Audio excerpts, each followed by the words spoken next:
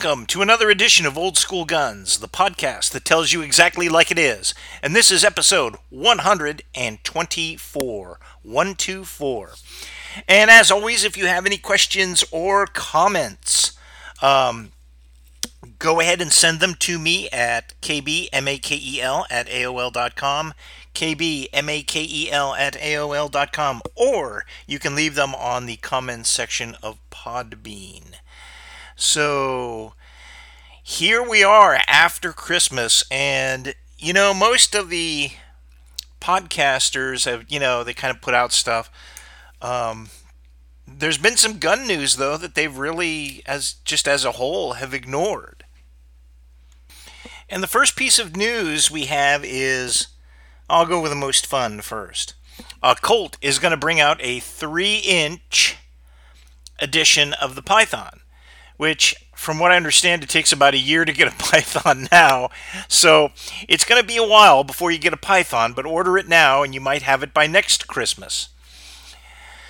Here's what I think about that. I think it's great. I think the 4.25 barrel that was made for, so they could export them to Canada, I thought that was kind of a cop-out. So I like seeing something shorter that's, compliant with U.S. laws and doesn't take foreign laws into account. I probably would have thought a 2.5-inch barrel Python would have been a better idea, but a half-inch isn't a real big deal. And you do get that a little more of the classic Python look. So 3-inch barrel, it'll be okay. We'll see how it goes. My worry is that this would delay, if not forestall, the reintroduction of a Colt Diamondback, which would complete the snake line now that they're making the Anaconda, the Python, of course, and then the Diamondback and the King Cobra. So they would have all their snakes back in production. But a shorter barrel Python might delay, if not absolutely cancel, the chances of having a Diamondback come back out. So, hey, we'll see how it goes. But I think it's good. It shows you revolvers are happening, and there's a very good reason for that. They're good guns, they're powerful guns, and they're what a lot of people want. People, the market is not just paddle safety polymer framed pistols. There's still a lot of room and a lot of good uses, good tactical uses, sound reasons to use a great revolver, and the Python is really proving that. The next piece of news is a little bit more confusing, and this kind of crept up on everybody. I don't know, it's because SHOT Show isn't what it used to be, and all these other things, but I don't know if you're aware of the 30 Super Carry. Okay? And if you remember, probably 6-8 months, maybe even over a year ago, we discussed, our friend of the podcast had some 32 French long pistols, model 1935 pistols, and he was very generous and allowed me to fire one of them. And I commented at the time that, this was a very interesting pistol. It kind of, and a very interesting cartridge. It kind of wound up as a dead end, but it was interesting, and you could see where there could be some future application for it. Maybe it wasn't a complete dead end, or it was certainly had some potential that other cartridges like the wonderful 8mm Nambu and a lot of these other 8mm 32 30 caliber cartridges just didn't have. So, 8mm Mosin Nagant revolver, the one that, the gas seal, whole deal, that whole deal. 32 French long, it's for its size, it's reasonably powerful, it's very controllable, nice to shoot, it's got a lot of attributes. So, I was very surprised, though, to see that the 30 Super Carry is out. Because, frankly, I don't know that it's going to have any advantage. And in fact, if you look at any of the places where it's discussed, they basically said it may as well, it's going to join the ranks of the 45 Gap and the 357 SIG. It's going to essentially become, they might as well have put Winchester Short Magnum after it, WSSM after it, because it's going to be just a niche cartridge that, again, I object to these because how many more new cartridge variations do we need? When you go into a big box store, whether it's a Cabela's or a Shields or the partner of Cabela's, Bass Pro Shops, or a large gun shop, it's rather than seeing 12 boxes of 38 special, you see two boxes, and then you see there's so many calibers they have to stock that there's just one or two boxes for each. And I think when we talk about ammo shortages, again, that means some things are going to be in shortage a lot longer than other things are because there's so many different cartridges to make. So many more assembly lines they have to retool to produce a different cartridge, and all of that takes time. And so I don't know that introducing a new cartridge, especially in this environment, is particularly smart. But they've done it anyway. Apparently, Smith & Wesson is making some variant of the Shield for this. And here's the big deal. It supposedly will breach the gap between the 380 and the 9 millimeter. Like that was needed. I guess somebody needed that. I don't know who, but somebody needed that. It can hold in the same space two more cartridges. If you have a 15-shot magazine, it'll hold 17 of these. Again, I'm not really sure who needs that. I think in a lighter polymer framed gun, you're going to have some ugly potentiality for ugly recoil because it's pushing out a 115 grain bullet at somewhere around 1100 feet per second. And there's so much different data out there. Who knows? But I'm very skeptical. I think that it's going to be another 327 Federal Magnum. What was the other one? There's another one I can't even remember. That was another kind of wasn't it a 32 H&R Magnum? Yeah, that was the one. It's going to be like that. There's going to be guns available for it. They may not be that widespread, but they'll be out there, and they're going to be hellaciously difficult to find ammunition for in just a few years because everybody's going to dump this. Now, here's the other fly in the ointment with this. A lot of people will say that, well, it's because now we have better powders and better bullets that we can produce a much more effective cartridge that, if they'd tried this 100 years ago, which they sort of did, but we can produce it better now because we have better powder and better bullets. Unfortunately, 50 of the better powder and bullet combos in 38 Super Carry is going to set you back about $50. Well, no, let me see. I got that backwards. 50 of them will run you over $30. So it'll be that's going to be in the 30s. So you're going to pay about $1.50 a round for these things. That's just the way it goes. When you get the really high-end stuff, will be $1 a round or $1.50 a round. Right now, it's just under that. So if you can get 50 for $30, it's about 80 cents a round, I suppose. But that's going to be expensive stuff, and there isn't going to be ball ammunition. You're not going to be able to pick up Tull ammo or PPU or find any surplus for this. You're going to be shooting the high-end stuff, which means it won't get shot as much. I don't see a competition use for it, and frankly, its only value as a concealed carry gizmo is that it's something different. But here's the third fly in the ointment with this. The fact of the matter is concealed carry guns normally have short barrels. So how much of the advertised performance are you going to receive out of the pitifully short barrels that are on these guns? And they have the same problem with 9mm too. And same problem in 32 ACP and 380 auto and whatever else they want to stuff into a small short barrel.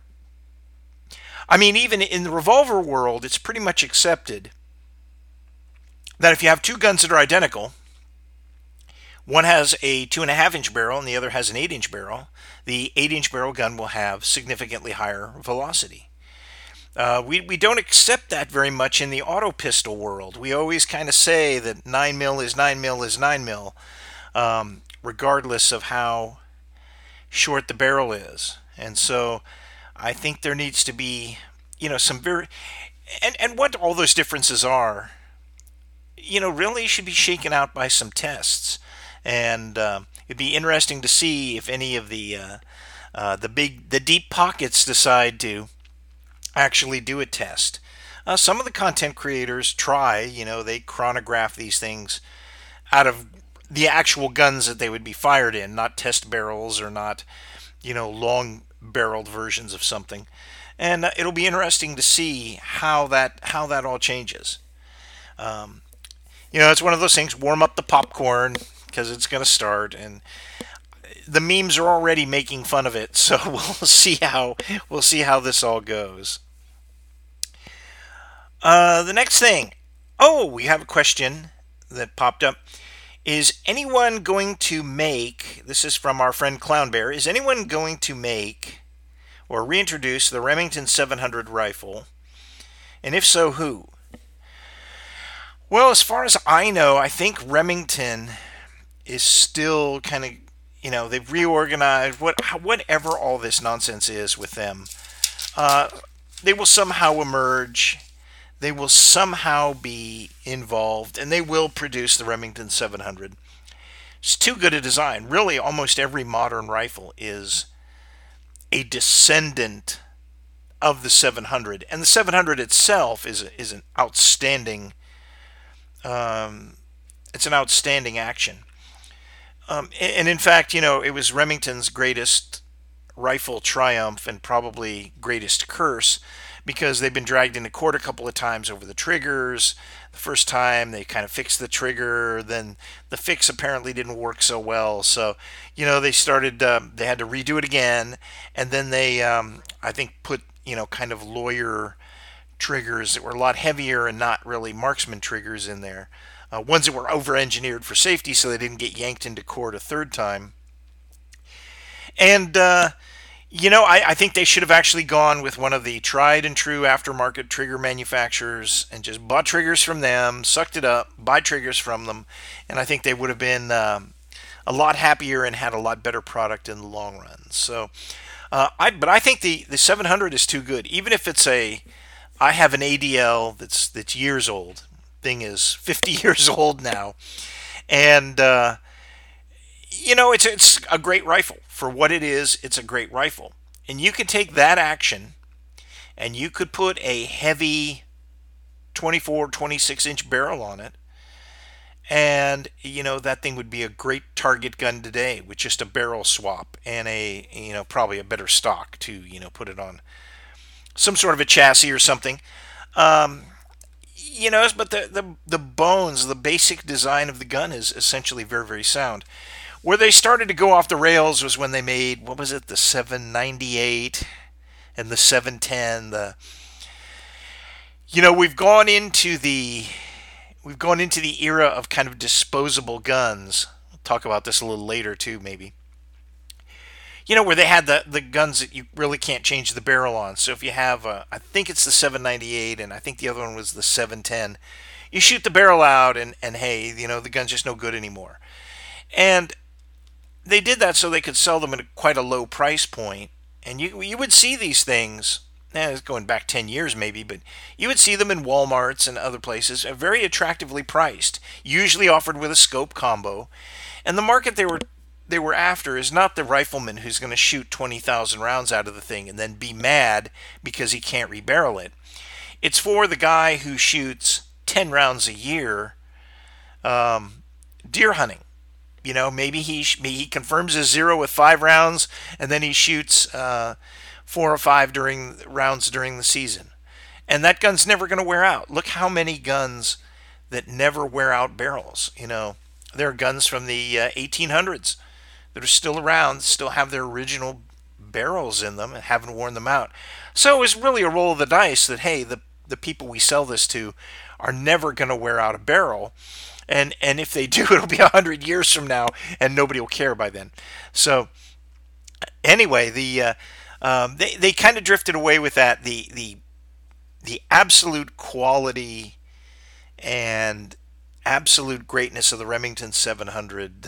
I'm really hoping that continues. They should own the precision rifle market. Instead, they've sort of given it away to custom guys and also semi-custom, small batch manufacturers. But the 700 will hold its own in many many ways.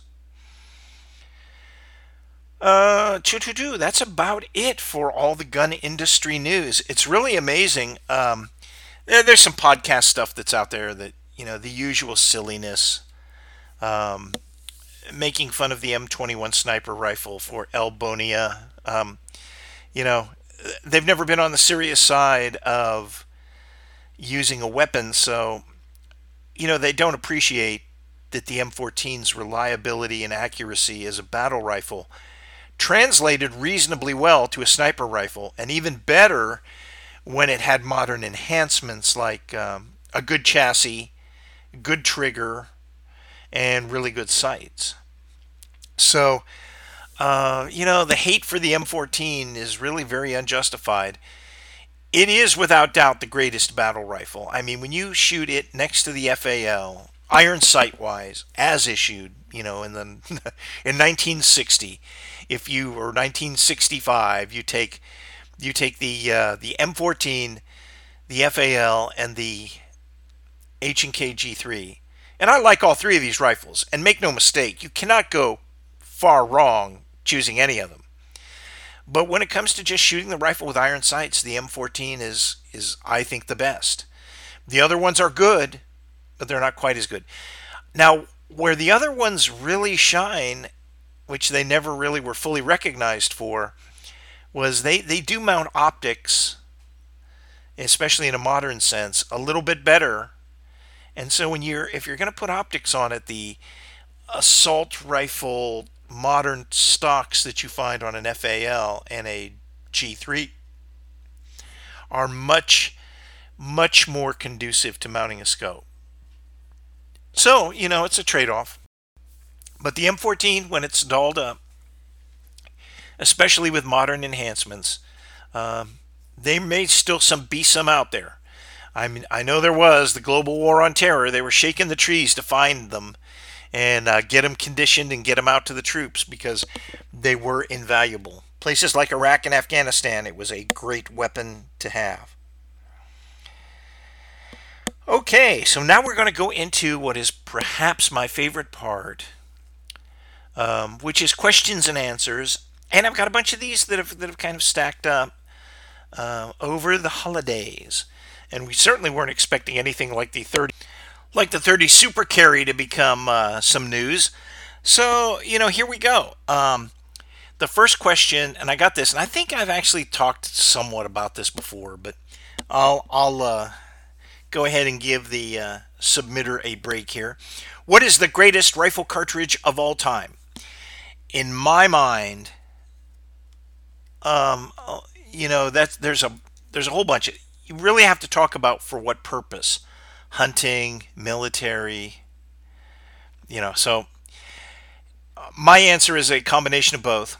The greatest cartridge of all time is clearly the 30-06. It is so excellent that it's just become passé. People don't get excited when they see a 30-06. It's so common that it's just kind of become this standard that people use. It can kill anything on the North American continent, even on the upper end, the large bears. It can kill them. The 30-06, in its day, a great target cartridge. In its day, a great military cartridge in both rifles, machine guns, aircraft use, mounted on vehicles, squad automatic weapon like the BAR, rifles like the M1 Garand. Absolutely fantastic cartridge. And essentially, it made a lot of other cartridges obsolete. Now, 303 Savage, that's just one I can think of. 300 Savage, that's another one. It's picking on Savage. 3040 Krag, even 30 caliber Remington. The only cartridge that really gave it a run for its money was 3030 because of the kind of carbines that it was chambered in, and it had lighter recoil. But basically, it made a whole slew of rifle cartridges effectively obsolete. And right after World War I, 30-06 just became a standard, and it really remains so today. I mean, if you want to hunt, I mean, guys will argue ballistics and all this other stuff.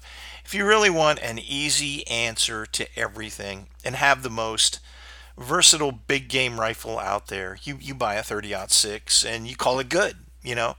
And part of the beauty of the 30-06 is ammunition is still widely available. If they've got ammunition, they've probably got some 30-06, almost a guarantee. So, greatest rifle cartridge of all time, 30-06. Greatest pistol cartridge of all time. That's a little harder. A lot of people would say 9mm Parabellum because of its widespread use. I will go against that. I won't say that. I will say that it's widely used because it's good but not great. A cartridge that really came out and was great in its day, and its day lasted for 80 or 90 years, was 38 Special. Again, not a very exciting cartridge. I mean, when we think of, that's a 38, that's a 38 Special. It got to be where there were a whole class of 38 cartridges, and the 38 Special made them obsolete. 38 Long Colt, 38 Short Colt. What is that other one? The 38 Smith and Wesson.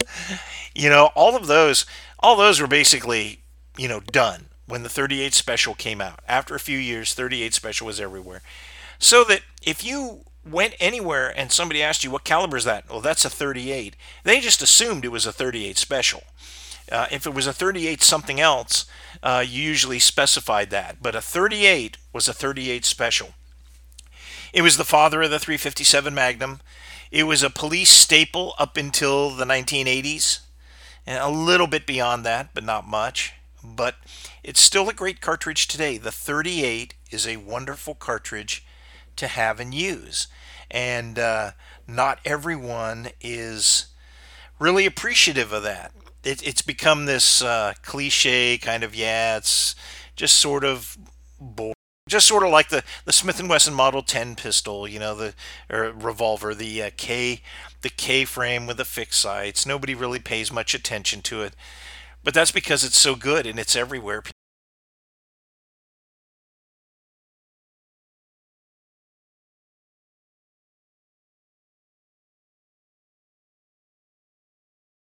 Just influence and the amount of uses it had as both police, sporting, military. Awful hard to beat. Awful hard to beat. Okay, the next question. Very interesting. Are the M17 and M18 pistols good duty weapons?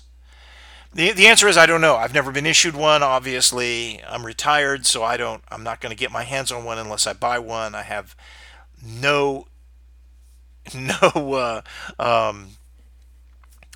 need or want or desire to do so. They're nice pistols. They look okay to me. My comment with them is, and this is a very jaded, kind of backward comment, but when somebody asks me what I think of them, the thought that goes through my mind is 80 to 100 years from now, the CMP will not be selling these things as surplus.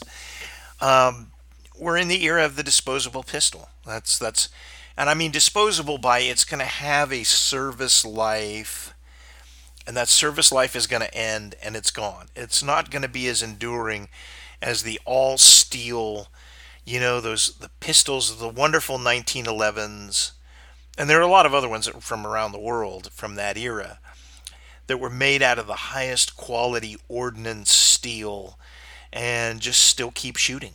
Just still keep shooting. It's 100-year-old Lugers still shoot. 100-year-old 1911s still shoot.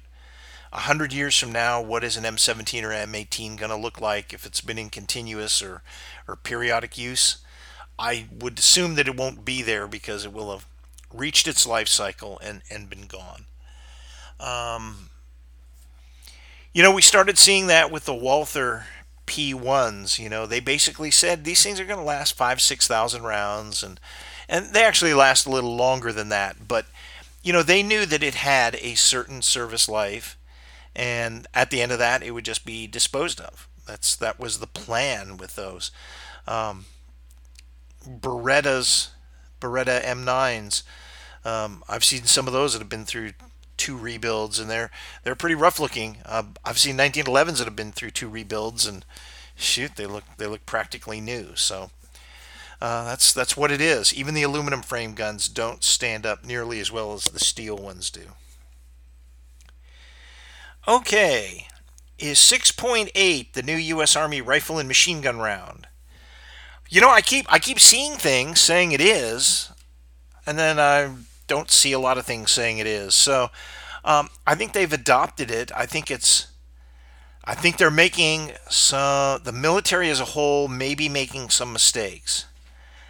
The mistakes I will say they are probably making are if you have too many cartridges in use at one time and you have a major demand, then you're going to have trouble.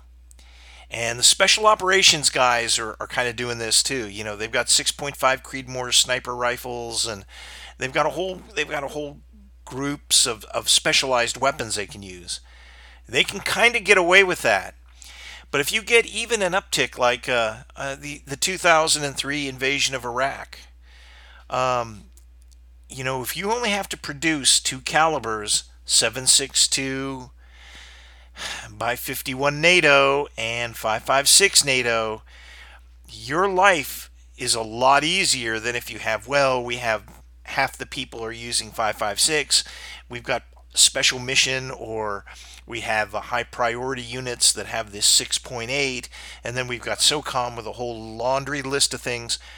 You're asking our industrial base to support a lot of different small arms ammunition, and that's not even talking about what are we doing with pistols, what are we doing here, there, and everywhere, and all the other munitions that we have to produce. Even something like the Iraq invasion of 2003, which was a lot smaller than the 1991 Iraq War, or Desert Storm. Desert Storm, we put a lot of divisions. We took basically 7th Army and stripped it bare and sent two corps, 5th Corps and 7th Corps, and each one had a couple of divisions under it. We sent those to the Middle East, and we had to use a lot of war stock of ammunition. And that's the other side of the coin, is when you adopt a new caliber, it's not just do we have enough to train with, and do we have enough, if we have to go liberate Grenada. That's not the issue. The issue is, do we have the war stock in case we get into protracted combat with a near peer adversary, a China, something like that. So do we have those kind of war stocks? And I would say the answer, it takes a few years to build that up. So the answer is no. So I think if they do decide to go whole hog through this, it will be different. I think they can get away with it if they just keep it as a squad automatic round. And because we used to do that, we used to carry basically an M60 in every squad. So you could get away with that. And then you de-emphasize 7.62 NATO.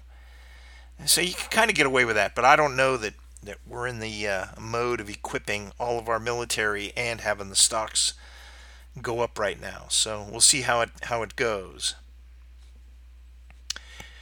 Okay, here's our next question. How do you decide the amount of add-ons silencers, lasers, and lights for an AR? Well, the point is there are geardos out there who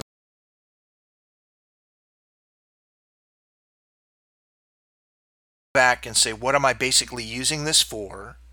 And what can I afford? Do you need the $700 night laser, infrared laser on the end of this thing? Even if you're running around with nods, do you need that? Nods being night observation devices, usually the goggle type thing. And sometimes a scope. I mean, but do you actually need that? Do you need the light? What is it you can foresee yourself using?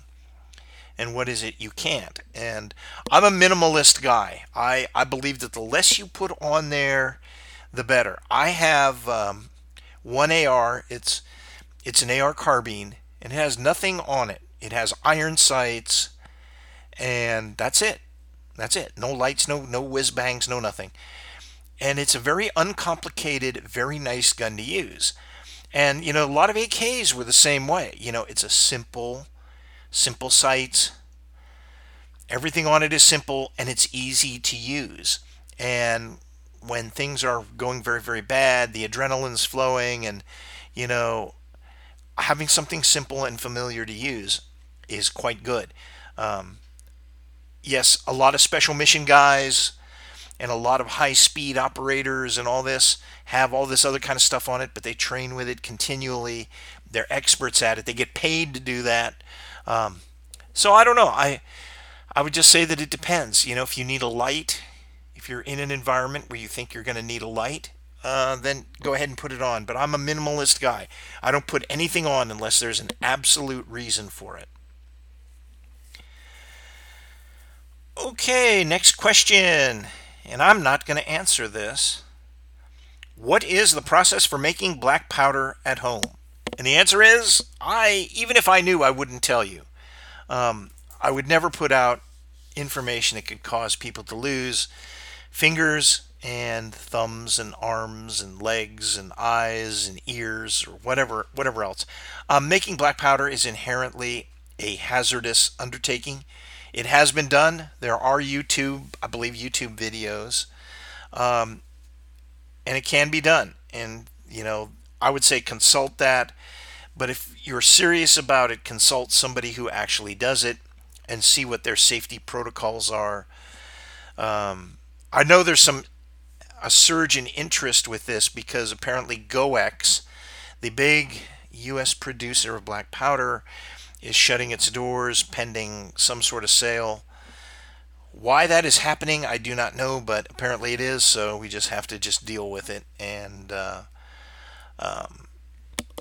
But I think the best way to deal with it is try to source it from somewhere else and not try to make your own. I'm just not a big fan of trying to make my own black powder. Okay, next question. Are revolvers good or bad choice for women? And the answer is it doesn't matter because it's all about new shooter, proficient shooter, all that. It doesn't matter if they're men or women. Usually a new shooter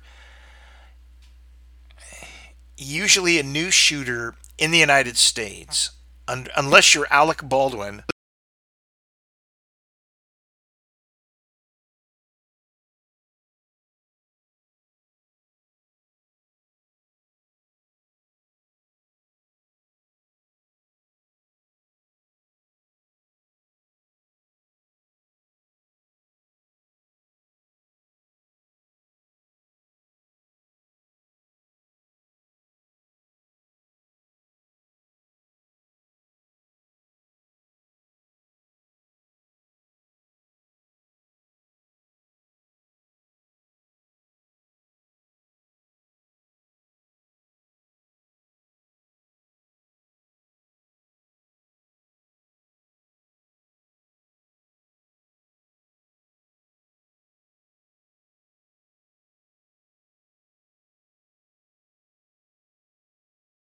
a little more expensive now than they used to be, but they offer excellent value and offer excellent service. So I think they are a good choice for a whole lot of people. especially newer people. But even somebody who's very experienced may prefer a revolver as a daily carry or as the occasional use gun. And we've talked about power. We've talked about all that stuff. So that's it. Okay, what was Super Vel ammo? Super Vel ammo was a brand that came out in, I keep wanting to say late 60s, but I think early 70s. That's when it was really well known. Super Vel ammo was an attempt, and it was a very, very good attempt, to make high performance handgun ammo, the kind you see now from Buffalo Bore and some of the other custom manufacturers who make plus P plus P plus type ammunition. It was designed for predominantly the self defense market, presumably also the hunting market, I suppose, but predominantly a self defense market, designed to offer higher performance ammunition, and it was very successful in doing that.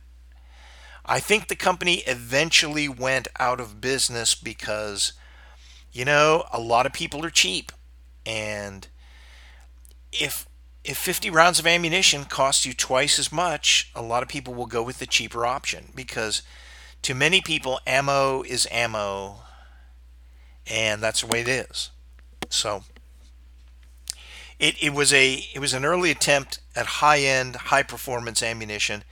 It ultimately failed, but it had an excellent reputation. It was excellent ammo, and you see it now. It's all collector ammo now, and even the boxes were cool. I mean, yeah, Super Vel was the good stuff. I mean, I'm sorry to see it gone. I think the brand has kind of been, they've toyed with kind of reintroducing it.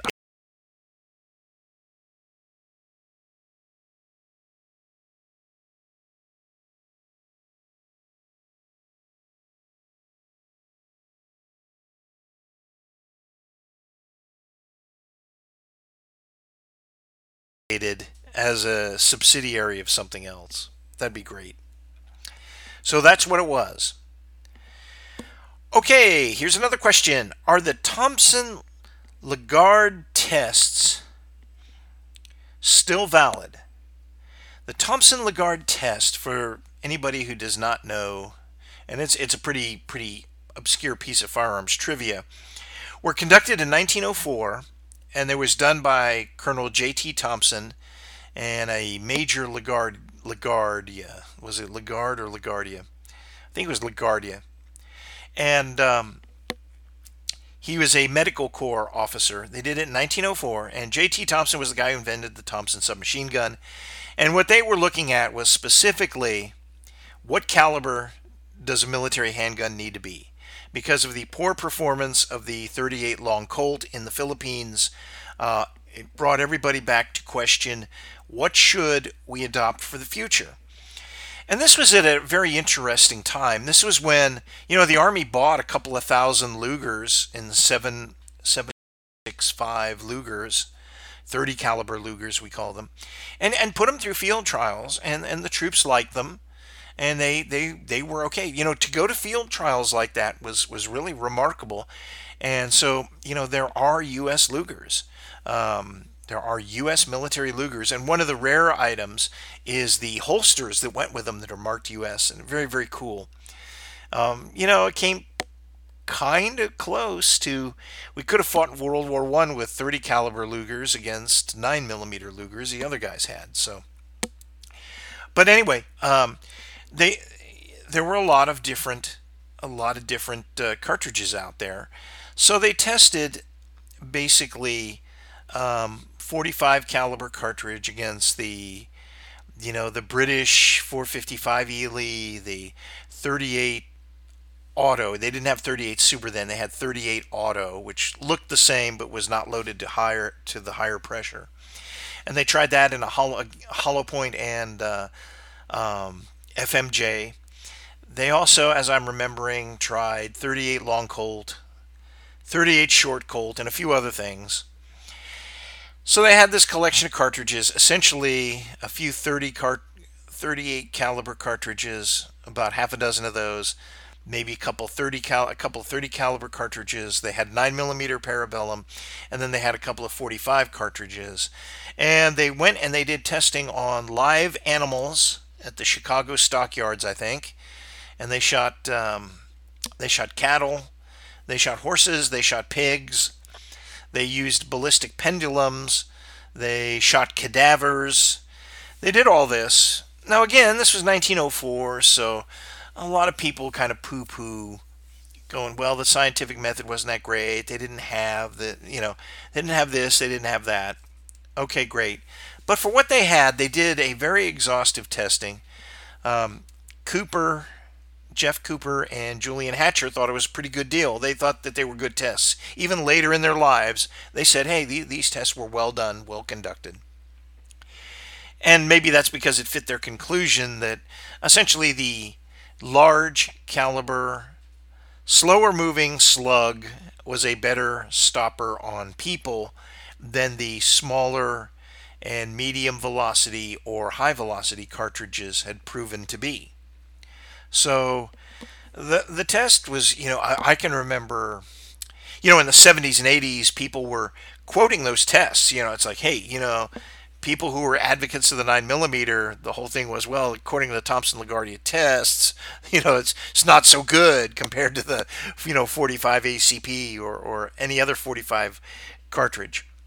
So a lot of people used it as an arguing point for years and years and years, 80 years after it was conducted. But I haven't heard any reference to it today. I mean, if it hadn't been for this question, I hadn't thought about it in a long time. But it's still out there. I have to confess, I have never read the full report. I've read a couple of excerpts and the conclusions, but I've never read the full thing. So a lot of times people quote things and maybe they don't know what they're quoting. They're quoting someone else's conclusion, and I might be guilty of that a little bit. But they did say 45 caliber. The new service pistol should be no less than 45 caliber. They did say that, and that's a very very very good, very very good advice. It worked out very very well, and so that's where it was, and that's where the genesis of the institutional use of the 45 ACP pistol, that's where it was generated from. So it was really very good. Really a very good test, very influential, whether you agree with its methodology or not. Okay, here's another question. Since you've been spending a lot of time on rural property, how has that changed either the guns you carry or your views on different guns? Well, that's very interesting. That question came out of a conversation where, I'm a Milsurp guy. I'm a 100% Milsurp guy. I love Milsurp guns. Uh, our friend of the podcast, who loves Milsurp guns, also, we talk for hours and hours and hours on them, and we shoot them, and we have a great time with them. I will say on my property where I go up, and this is not Yellowstone. Okay, this is not a large piece of property, but it's large enough so that there are wild animals and other things around there. Nothing really exciting, but there are a few things. I hate to say this, but I've kind of gone from tactical to a little more practical, and it's kind of going back a little bit. Hey, the 22 rifle has reemerged as a very, very useful thing for, knocking off a few rodents or even just plinking, even just having some fun. The 22 rifle has resurfaced, something that I haven't used too much of in the past years. So that's come up. Another thing that has come out is the quasi kind of hunting rifle. The 30-30 is a really good weapon to have. I mean, there's not a real threat from two-legged varmints, and there's precious small threat from anything four-legged. But a 30-30 is an excellent gun to have. as is a 45 or 44 caliber revolver. Just to tell a quick story, our neighbors have cattle, and the cattle broke through the fence. The bulls did, and this kind of ornery bull was on our property. And when I went out to confront this ornery bull and kind of check out and see what he was doing, I had a 30-30 because I know a 30-30 will put him down. Um, would an AR do it? Well, maybe, but I don't really trust 5.56 on a 1,000 pound plus animal. 30-30 I know will do it because I've seen it done before. 30-06 might have been better, but 30-30 very easy to carry. 150 grains, soft point ammo. It's all really good. It's all really good. And I had a 45 caliber revolver, my 45 auto rim. And when you read some of the accounts of people like Elmer Keith and those kind of guys, Skeeter Skelton, who were actually working cattle, working on a ranch, they used a lot of these types of weapons. It wasn't, they didn't have an FNFAL out there to shoot a, potentially horrible bull that's gonna attack them or something. So it's you kind of go from tactical to a little more practical. That's been about the only thing that I've really learned, and so I will pass that on. That another thing that's really good is in between the 22 and the 30-30 is pistol caliber carbines are very, very useful. Not so much the 9 millimeter or 45, but the 3840 lever gun. That's a great, great thing to have. It's got enough power and range. So if you got to take out a few trash pandas that are tearing stuff up, you can do it. It's not overkill and it's not underkill. So it's a lot more powerful than a 22, but you're not firing 5.56 around your place. Now I still keep my trusty AR around because frankly it's a great gun and there's no real substitute for it in certain situations. But for just general use, the kind of things that would happen, um, lever guns are great, pistol caliber carbines are great, 22s are great, and revolvers are great. So there you go. Well, that's it for this edition of Old School Guns. And again, if you have any comments, you can leave them at Podbean or you can email them to me at kbmakel@aol.com, and we will get to them the next podcast. But until next time, this is Old School Guns, out.